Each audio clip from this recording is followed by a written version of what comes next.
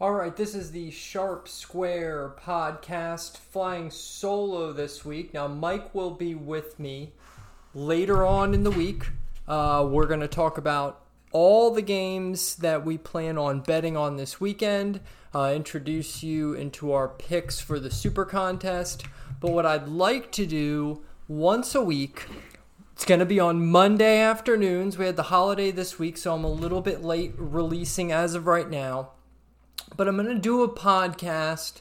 I always, on every Monday after the games on Sunday of the regular season, do my own little exercise. I call it Hindsight 2020, where basically I look back at all the games over the weekend, see where I saw things correctly as far as my assessments on the game, and more importantly, I want to see what I missed. What did I get wrong? You got to have these honest conversations with yourself to go over the games. Now, what I'd also like to do is I'd like to be kind of quick about this. I really appreciate anyone that spends the time every week listening to this, but I know people have a ton of podcasts that they want to listen to. I'm not the only sports betting game in town, so if you do listen, we really appreciate it. I think this is going to be a very valuable show because one thing that's missing in the sports betting atmosphere, everyone wants to come out and give you all their bold picks and predictions, and then the following week, they just move on to the next week's games. It's crickets about everything they got wrong. Now, if anything else, this podcast wants to lead in the honesty business. But I also want to do it in a timely fashion. So these podcasts are always going to be under 15 minutes. That's my goal. So we're going to do 15 minutes or less. Now, this week, obviously, the fortunate thing about heading into week one is that I couldn't have screwed anything up too much yet. Haven't made any picks, haven't made any bets. But something that I wanted to talk about, I'm sure me and Mike will talk about this week, but I think it's going to be hugely prevalent, and that is home field advantage.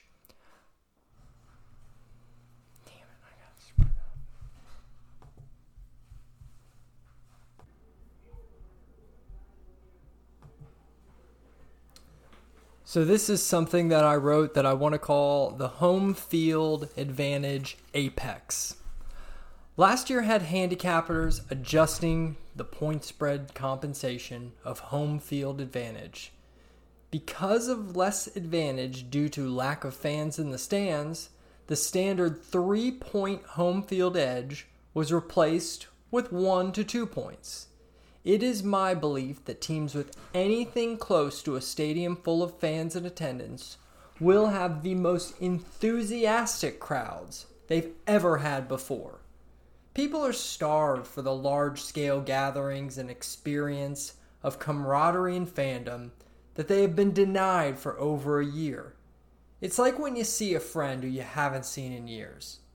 You laugh a little more, drink a few more drinks, and it seems like the best time you could ever imagine having with a person in your life. It's nothing against this old friend, but it's not so much the friend. It's the novelty of the interaction is what drives the enjoyment of the moment. A simple less is more factor.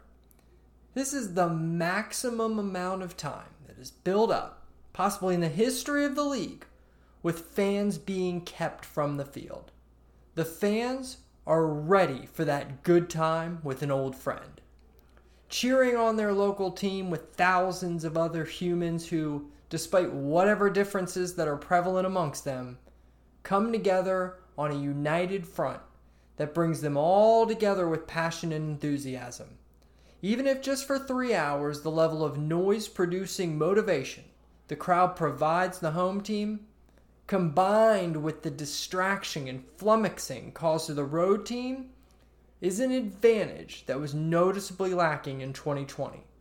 The return of fans this season will provide an outlet of a populace that has been burdened by stress and concern for what seems and feels like an eternity. Outlets are important. the pressure valve needs to be released from time to time. Spending that time with others creates a level of comfort in the fact that cheering for a team playing a game becomes both meaningful and worthwhile. This is compounded with the fact that not being sure if going to games with thousands of other fans would have ever even been an option for a long time to come. But after just one season of Homefield's meh-vantage, the advantage should be fiercely vocal and investing in helping the home team as much as possible. On the other side of the sidelines, you have second-year players who haven't played on Sunday with the road crowds disrupting and deafening them. Early in the year, there will be an urgency by the fans to get all of their energy out, to bond with their fellow fans as they root passionately for the home team. No one knows when the doors will be closed and the games will be played without the crowd.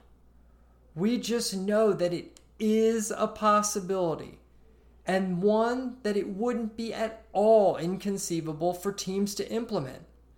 Now is the time where teams that may have been suspect to receive even 3 points of home field edge are now worth 3.5, some even 4 points per game. Take the Las Vegas Raiders. This is a professional football team in Las Vegas. It's combined with one of the most ravenous fan bases that expands its reach nationally. Raider Nation is in a brand new stadium with eager fans that have yet to see a play. To evaluate the average home field advantage throughout the season will require a leaning towards the first games having value above the latter games, especially if the Raiders are just average or below later in the year. But now, everything is at its highest level of anticipation. Hopefully, sooner rather than later, the Saints will play in front of the most deserving fans in all of football. It's the advantage in the Superdome. It's always higher than the standard 3 points. The bigger the game, the bigger the advantage, as the fans of NOLA will pump up the volume on demand from the edges of the gridiron. Have to excuse me, my producer Sequel was interrupting me. Where were we? A fan base that is yearning for something to appreciate that gives back to them will be apoplectic when the Saints finally take the turf inside the dome. The year off made the season opener versus NFC stalwart the Green Bay Packers a calendar-marking event. Having this game lost to the Superdome, forced to move by Hurricane Ida, is just one more circumstance where all of this energy will have to be contained, pent-up enthusiasm that will finally boil over in extreme fanaticism when football actually does return to New Orleans. Other less prominent home teams will receive a boost in support that adds extra value to playing games at home. This top-to-bottom effect of high tides raising all boats will be prevalent this season in a way that has never, and quite possibly may never be seen again in our lifetime. Don't underestimate the value of fans in the stands. Having voices on your side, loudly supporting your every effort, is an effect that all humans can appreciate and thrive from. It is a beautiful attribute of humanity, and an explanation of why camaraderie has such tangible value, without words, but cheers of support and appreciation. It took handicappers some time to realize what the absence of this advantage was worth. Now that it is back, it may never be fully understood what the boost of that advantage is early on, when that long-lost friend, known as the local fan base, walks into the building.